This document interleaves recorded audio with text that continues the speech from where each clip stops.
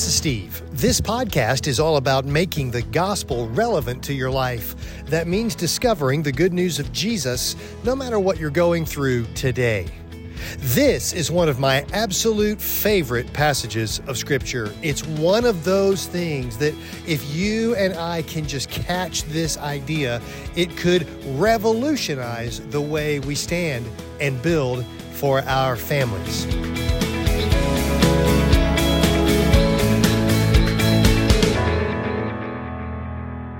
So for 5 months we've been talking about standing through the storm. We've been talking about building our house on the solid rock. It's been 5 months that we've been talking about this. We know the storm isn't just coming, but it's here. Am I right? The storm is here. All you gotta do is look at the sign at the gas station, and I can feel the wind blowing. Am I right? I mean, the storm is here, and so we thought we would stop and take a year or so and just really talk about building our house.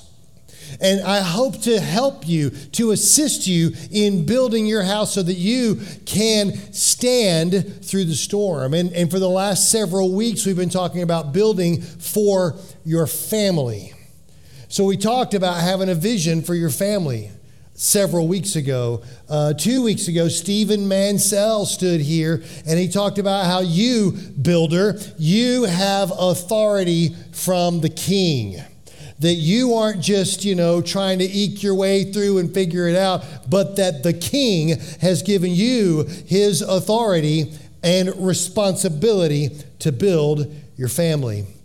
Last week, Ken talked about if you're going to build, you got to assess your family's situation and you've got to cast vision.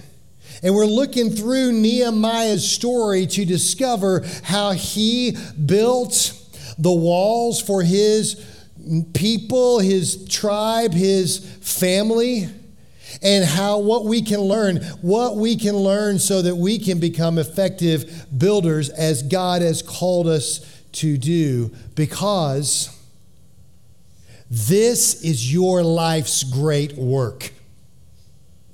I would think somebody would amen that.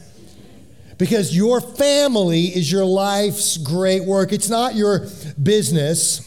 It's not your retirement. It's not your house. Your bank account is not your life's work. Your job is not your life's work. Your family is your life's great work. Have you settled on that yet? Have you settled on the fact that there's nothing more important in this life than your role in your family? Did you catch that? Lee, did you catch that? I mean, there's nothing. This is your life's great work. There's nothing that you will do in your life that will echo into future generations and will echo into eternity more than what you do in your family. And I don't care if you're the father, the mother, the husband, the wife, the son, the daughter, the aunt, the uncle. I don't care what your role is. It is your life's great work. So I want you to just take a second and close your eyes with me. Just close your eyes with me. And in your mind's eye, with your eyes closed, look into the faces of your life's great work. Who is that? Your spouse? Your kids? Your parents? Your brothers and sisters? Your aunts and uncles, your grandkids. This is your life's great work. This is what you were put here for. And I just want to encourage you, it's the first blank on your page. You can go ahead and write this down. God has a big vision for your family, for those people that you just visualized. God has a big vision for your family, don't you? Don't you have a big vision for your family? Don't you want to raise not just happy kids, but strong, godly adults? Don't you have a vision for a marriage that endures for the rest of your life? Don't you have a vision for unity and peace and joy in your family life? Don't you have a vision to see your loved ones in heaven with you? Don't you have a vision for peace rather than division and disunity in your family? Right? Don't you have a big vision for your family? Okay, one of you said yes and one other coughed. I'm not sure if we have. Do you know that this is your life's great work? And God put you here for this very thing. It's so important. It's so important. Right? Because what you do, how you build, will to some large degree determine the future for your children. How you build will determine the future for your spouse. How you build will define the hope for your grandchildren. How you build will echo into not just the next generations, but into eternity for everybody you're connected to in your family. This is your life's great work. And God put you there for this. I'm so grateful for my family. I'm so grateful for my family. My wife and I, we've been married for 32 years. 32 years. Yeah, come on. You are very patient and kind. And we both serve together here as a team at the Orchard Church. In the last service, my mom and dad were here. They live close by to us. They've been married for 57 years. Yeah, come on. And they served together. They were both sitting right back there wearing the purple Hello Orchard t-shirts because they're in their 80s and they serve on the greeting team. It's pretty amazing stuff. Our children, Zachary and Lauren, they know God. And they are raising their children to love Jesus. They're married to wonderful, godly spouses. And we are as involved in their lives as they want us to be. Sometimes it's a little much. I mean, we're not intruding on them. Our daughter just won't stop calling. I'm not kidding. I literally have to turn my phone off before coming up here because she'll be like, I wonder if Dad's preaching right now. So she'll call me in the middle of the message just to see if my phone is on silent, won't she? Little turd. We love we're involved in their life. Heck, we go on family vacations together, 3 generations. It's wonderful to be part of our family. And I promise you, after 32 years, I can promise you this, we did not just dumb luck into this. We built this, am I right? We built this. It took intentionality. It took having a vision and a direction, a purpose and goals. It meant discipline. It meant sacrifice. But we have built this today. We didn't just fall into this. And I know that's not the case with all families. For some families, there is no vision, there is no plan, and no wonder there's a bunch of division and strife.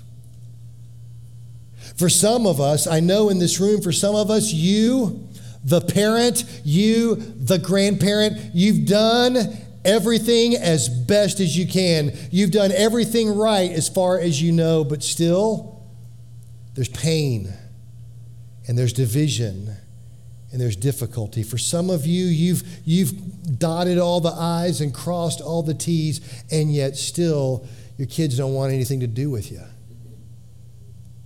I talked to a family, a couple, right out here after the last service, here every Sunday in the first service.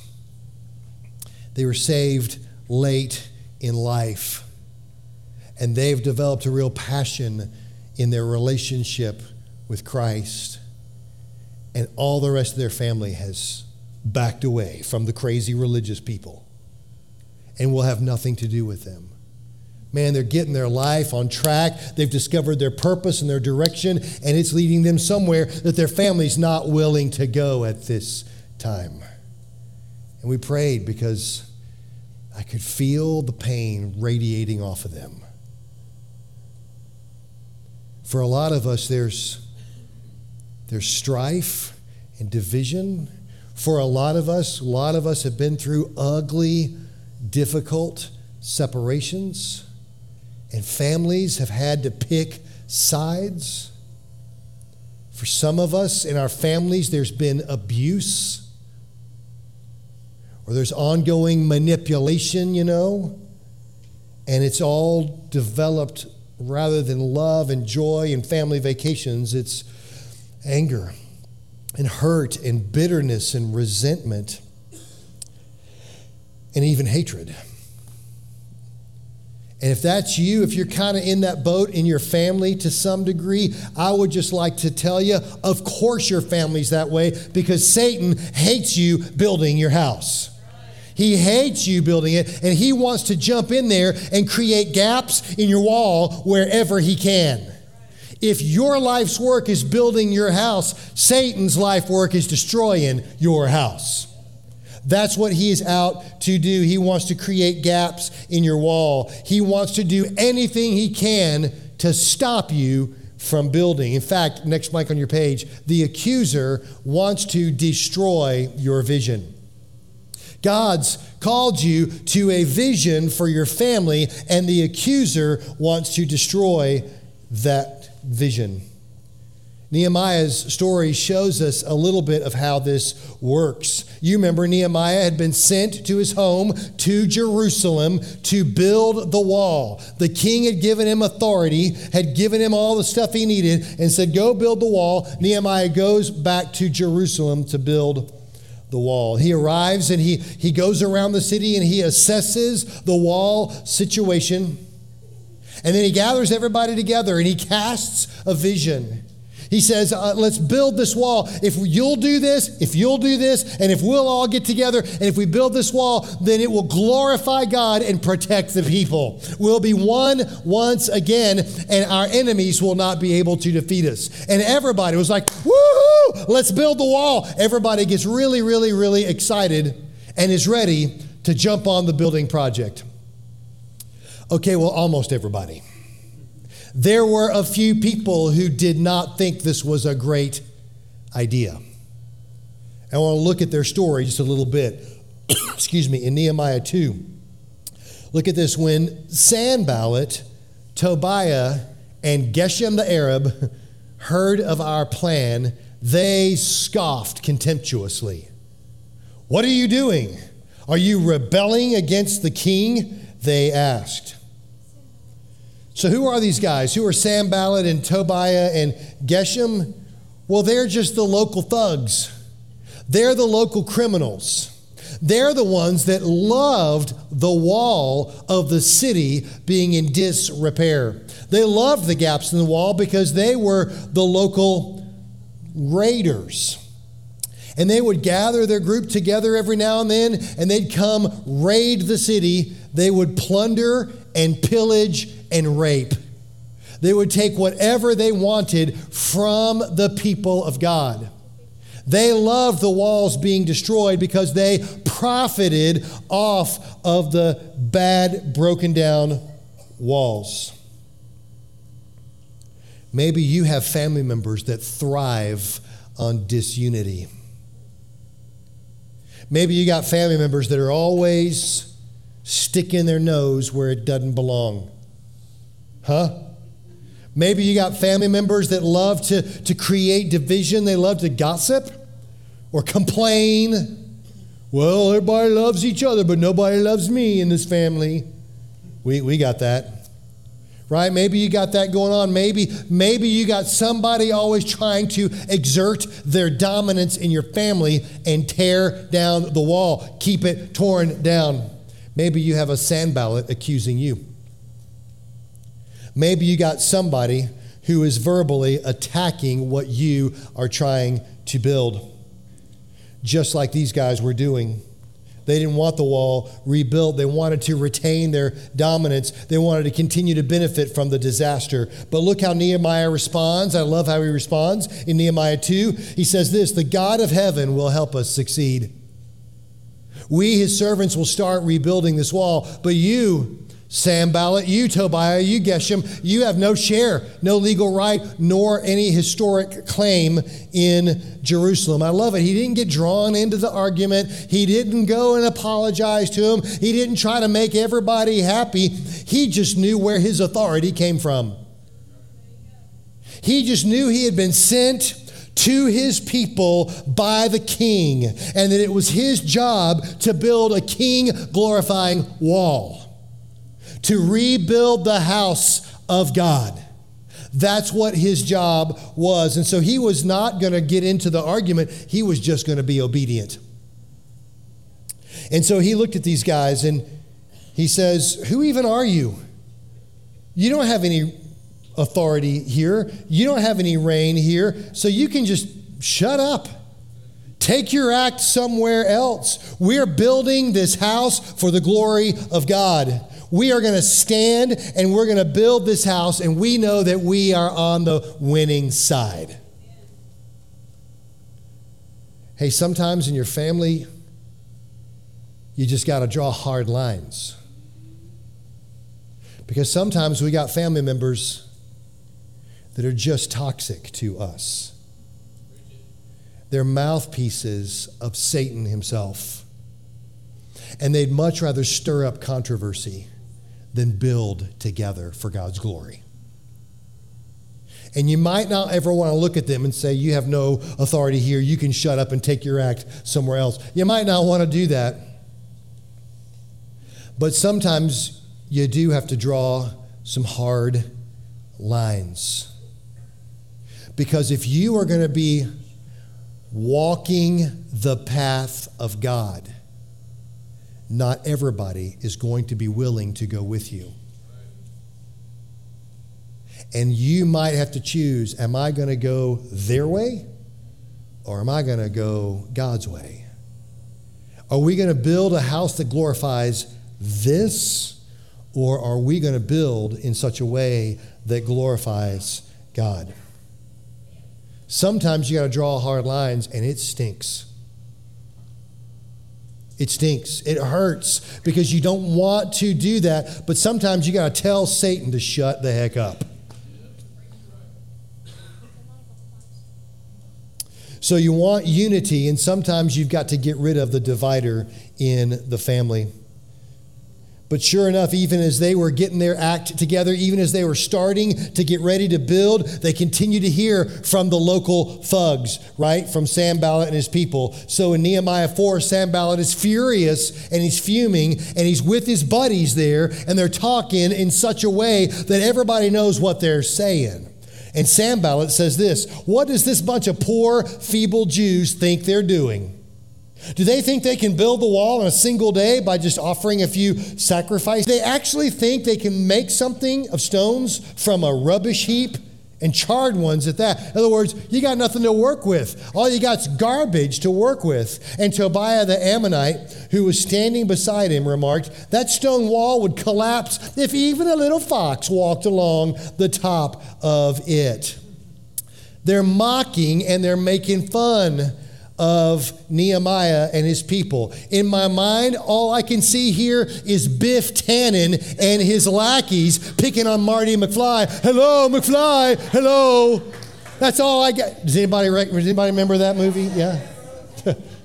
Back to, at the 80s. Because they're bullies. And they're just mocking and accusing. Why does Satan continue to come and to pick at you? Why does he continue to make fun of you, to mock you? Why does he continue to do that? I tell you why. Because he knows what you know. He knows that he has already lost. He knows he's already lost. The battle has been won already at the cross. Praise the Lord. And he may not be able to win the war, But dude, if he can win the battle in your mind, then you might just go down without a fight. He knows he's lost, but maybe he can trick you into thinking that you've lost. But you, my friend, if you're in Christ, you're on the winning team. You are an overcomer.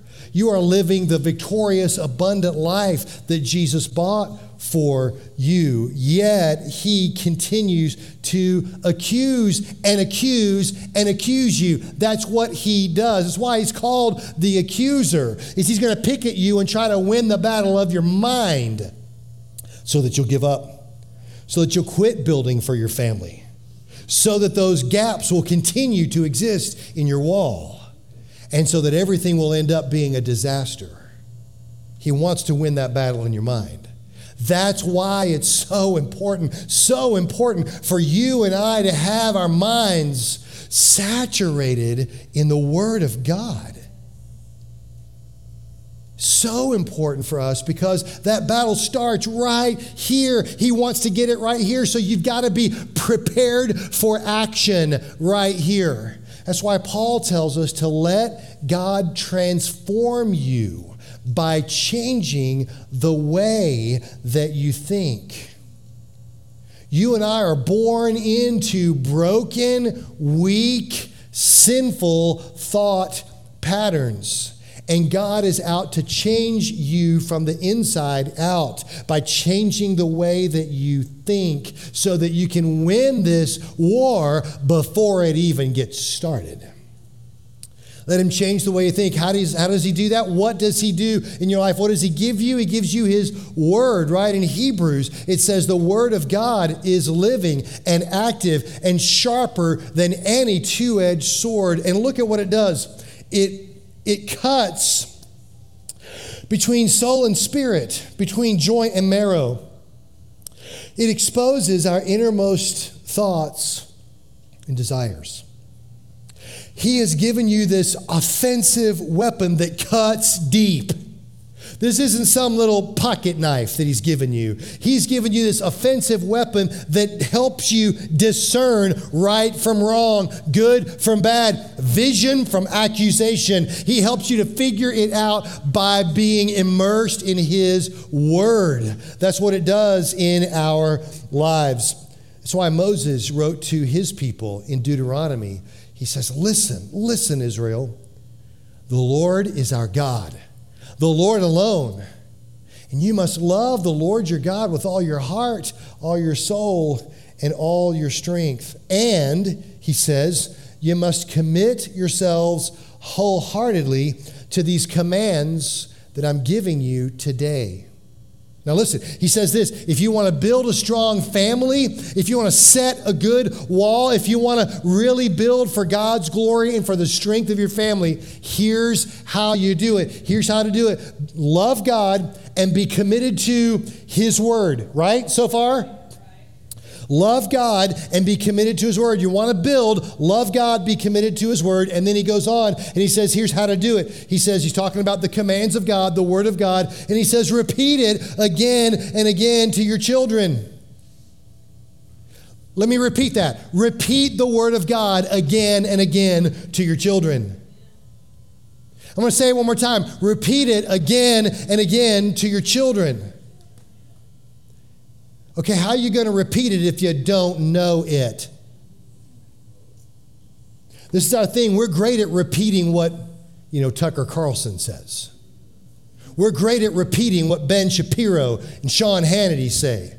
We're great at repeating, the party line. We know that stuff. But are we immersed in the Word of God? How are you going to win this fight? Because the weapons of our warfare are not of this world. They're not Republican weapons and they're not Democrat weapons.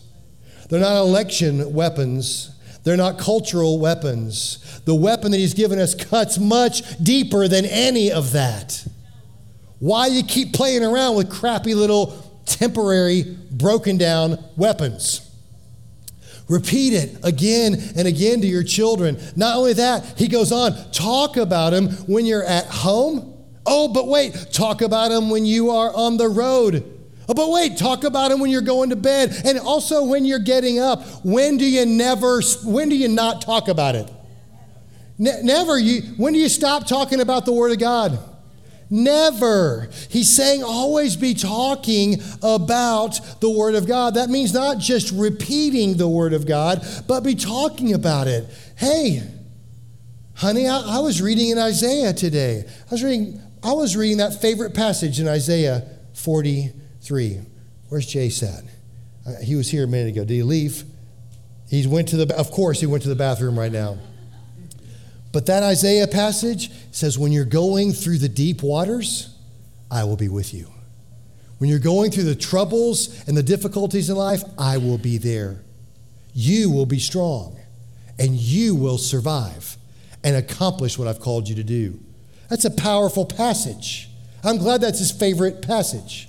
And when you talk about it, hey, I read that again today, and here's what I'm struggling with, and here's what I'm going through, but here's what God's word is telling me right now. Well, that's power. That's power in your life. We settle for talking about what the crazy Democrats did or what the idiot Republicans did. And we're talking about how much money is being spent and how bad inflation is. And boy, we'll repeat that over and over and over again. Why aren't we talking about the Word of God so that we win this battle before it even gets started? No wonder we're losing. No wonder it looks like everything's going to crap, because we're talking about all the wrong things. He goes on and he says this. He says, tie them, the commands I'm giving you today, tie them to your hands and wear them on your forehead as reminders. Write them on the doorposts of your house and on your gates. In other words, everywhere I look, I can't get away from the Word of God. That's how we ought to be, that saturated, that immersed in the Word of God. He says this in verse 10. He says, after you write them on the doorposts and on your gates, he says, the Lord your God will soon bring you into the land he swore to give you when he made a vow to your ancestors, Abraham, Isaac, and Jacob. What he's saying is God's promise is true. He's promised that you will win this. He's promised he's going to bring you into the land of victory. Do you trust him? Well, fix your eyes on him. Always be talking about him. Always be aligning yourself and your family toward him, and win this before the battle even gets started. Can I get an amen from anybody in the room? God's word, so important. It's a lamp to our feet and a light to our path. It's the perfect law that gives freedom. It corrects us when we're wrong, and it teaches us what is right. God uses his word to equip his people to do good work. And it accomplishes everything God wants it to accomplish, and it prospers everywhere he sends it. The word of God is the only thing that will counteract the mocking accusation of your enemy. God's word is affirming and life-giving. It will build you up rather than tear you down. Be saturated in the Word of God. Is God's Word the focal point of your meditation? Is it the definer of your mentality, your attitude, your outlook, or your worldview? Because I just know how we roll. I know how I'll tend to roll. I know that you will spend more hours, most likely this week, sitting in front of Tucker Carlson or Sean Hannity than you will sitting in front of the throne of God. What is shaping you? What is building your mind? What is defining your thoughts? I'm not against Tucker Carlson or Sean Hannity, but what's defining you? Netflix? Facebook? TikTok? Where do you invest your time and energy? What is saturating you? You are what you eat. Hello? Do you meditate on the word of God, or have you already given up on the battle? Nehemiah and his people continued to work hard to build the wall. They got about halfway done, but the threats of their thug enemies continued. Here's what happens. As the wall was completed to half its height, about halfway done around the entire city, because the people were working with enthusiasm, it says this. Did I skip a verse? I think I might have skipped a verse. Here it is. Nope, that's not it. Nehemiah 4, 7, and 8. The work was going ahead, and the gaps in the wall of Jerusalem were being repaired. The enemies were furious. Sanballat, Tobiah, the Arabs, the Ammonites, and the Ashdodites, even more people now, they were furious. And they all made plans to come and fight against Jerusalem and to throw us, Nehemiah says, to throw us into confusion. Here's what I'm seeing. If Satan can't win the battle in your mind, you better believe he'll come to put up a fight. You better believe he's going to come on the offensive. He will attack if he can't win the battle in your mind. He knows that what you are building matters. He knows that even though there may still be gaps in your wall, that you are building something that will not just echo into the next generations, but will echo into eternity. Because he knows you're building on the strongest of foundations. Builder. See, one of the things I love about Nehemiah is he did not have to dig and pour a whole new foundation. You see, they were able to make this wall secure because the foundation was already there and in place. The walls had been torn down, but the foundation was still solid. I love this because next month, Sherry, we're going to go there. And we're going to get to touch some of those very same foundation stones that Nehemiah and his people built upon.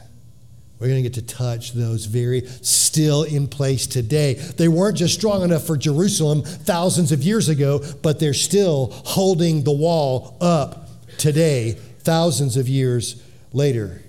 Thousands of years later, what Nehemiah did matters. And what you are doing in your family matters because you're building on a strong, solid foundation. I promise you, Satan would leave you the heck alone and would let you build if you're building on anything else. If you're choosing to build your life, your family on any foundation other than Jesus, he's probably just going to leave you the heck alone. Because frankly, if you're building it on your own wisdom, on your own ability, on your own experience, on your own preferences, if you're building on yourself, I got news for you, sand, you shift. You shift. You know you're not dependable. I know I'm not dependable. I know I can't depend on myself because I don't know what I'm talking about half the time. And just when I think I got everything right, it all collapses around me. Because I build broken things. And if I'm building on myself, Satan is happy about that. Because if I'm building on my own shifting sand, he doesn't have to attack me. All he's got to do is wait till the weather gets bad. Because the storm is going to blow, and any house built on the shifting sand, can't even say it, is what's going to happen to that house. It's going to come crashing down. It's going to come crashing right down. So Satan, in the form of Sanballat, would come to you and say, please build your life on your own wisdom. Please rely on yourself to build this house. He would say, please just keep focusing your kids on sports, not church. Please keep secrets from your spouse. Please let the media influence you as much as possible. Man, keep that thing on play all the time. Please spend more hours in front of the glowing rectangle than in front of the Word of God. Please build your house on anything and everything other than Jesus Christ. Because as long as you keep doing that, the enemy doesn't have to fight. He's just got to wait you out. The storm will come, and if you're building your house on shifting sands, your house will fall, and the enemy gets exactly what he wants without even having to do anything. You did it to yourself. You did it to your family. You built a broken wall. But that's not who you are. Am I right? That's not who you are. You, builder, are building something much bigger, much better, on a much stronger foundation. You are aware that you and I are stuck in the brokenness of this world. You don't have to be a genius to figure out that this world is broken by sin. Am I right? And it infects us all the way from top to bottom, inside and out. And all of us are living in the effects of sin all around us. And not only does that keep us separated from God and keeps us unable to accomplish the thing he dreams for us to accomplish, but it keeps us under the judgment of God. Because the wages of sin is death. A holy king punishes treasonous criminals. And so the wages that I deserve of sin, my sin, is death. But God loved me so much that he sent his son Jesus, who had no sin. And Jesus goes to that cross, and God takes all of my sin, all of your sin, all the sin you've ever committed in the past, all the sin you'll ever commit in the future, and he blames Jesus for what you've done. And he literally punishes Jesus instead of punishing me and you. And Jesus dies for my sin, is buried in that tomb. We're going to get to go walk in that empty tomb next month, because 3 days later he rose again. And now he lives to bring me and you the abundant life that only he can give us. He gives us the authority from the king and the responsibility to build the way he has designed us to build. And that's what these people with Nehemiah were doing. The thugs were accusing, but in Nehemiah 4:9, Nehemiah says, we prayed to our God and we guarded the city day and night to protect ourselves. We prayed and we guarded. We prayed and we guarded. What did they do? They prayed and they good. Next blank on your page. My job is to pray and to guard. To pray and to guard. It's to guard myself. Don't keep secrets from my spouse. Don't be looking that I know I shouldn't be on. Don't be putting myself in compromising situations. You're good at doing this with your kids. You're good at guarding them. You're good at giving them boundaries. I mean, literally, when your kid is little, you put them in a cage in your living room so they won't hurt themselves. When they're toddlers and toddling around the house, you literally put locks on the cabinets that even you have a hard time figuring out so that they won't hurt themselves. Right? When they're in elementary school, you keep the bad influences away from them. You train them, you guard them. You say, okay, yes, you can go out and play, but not until you do your homework first. Right? Yes, you can watch TV, but not until you do your chores. Right? You're good at guarding your kids, but are you good at guarding yourself?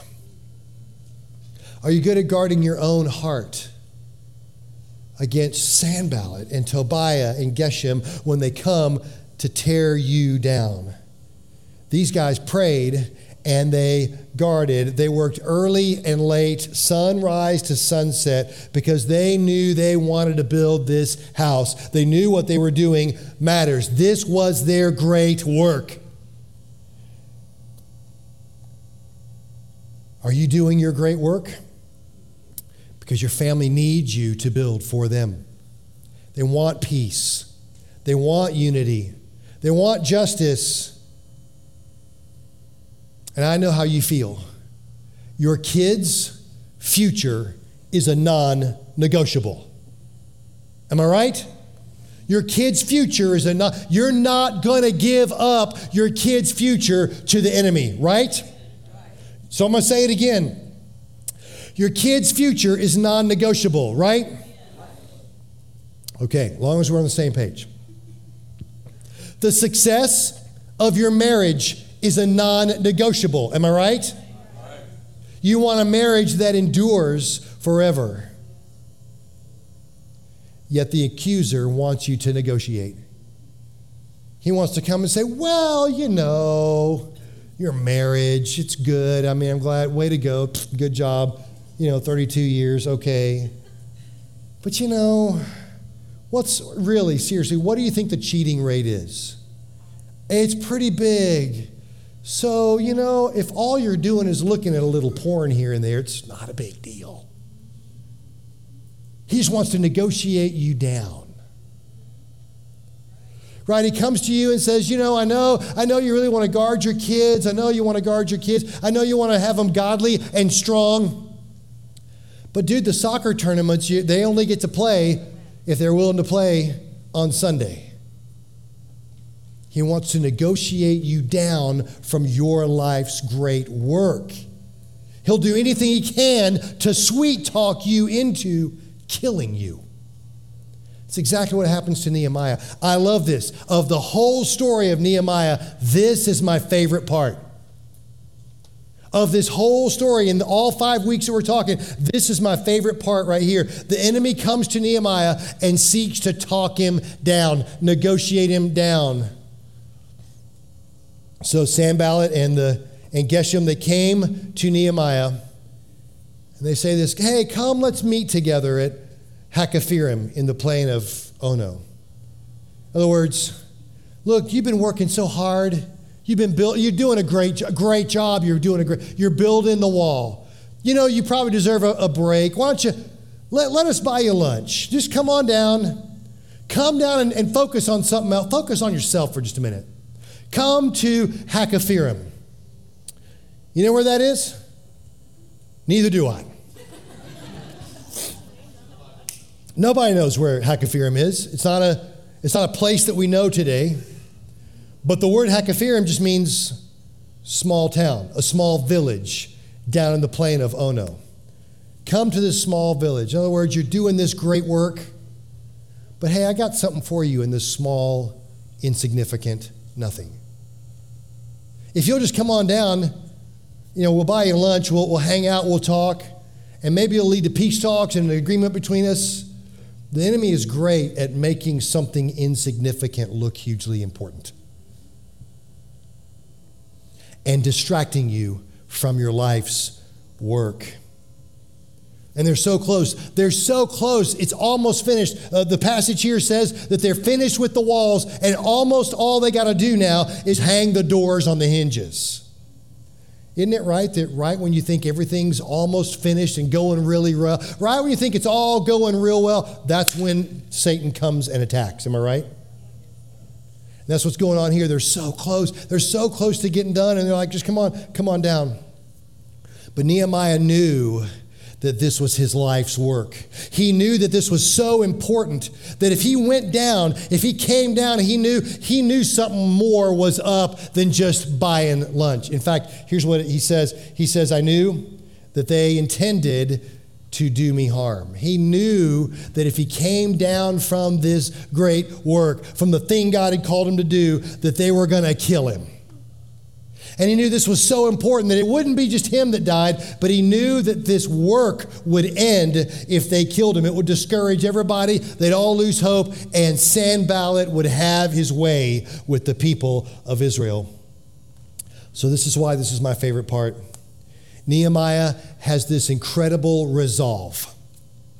He makes this incredible, resolute statement that if you and I can just get this idea down in our heads and in our hearts, whenever the enemy comes to us and says, hey, I know you're doing a great work.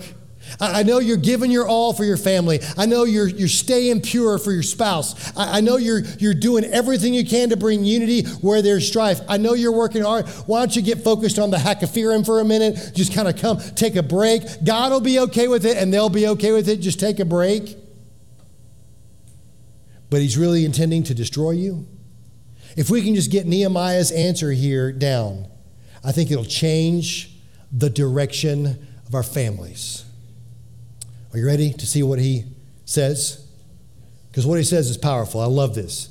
One of my life verses. Here's what he says to Sanballat. He says, I am doing a great work, and I cannot come down. I'm doing what God's called me to do, and I'm not going to get distracted.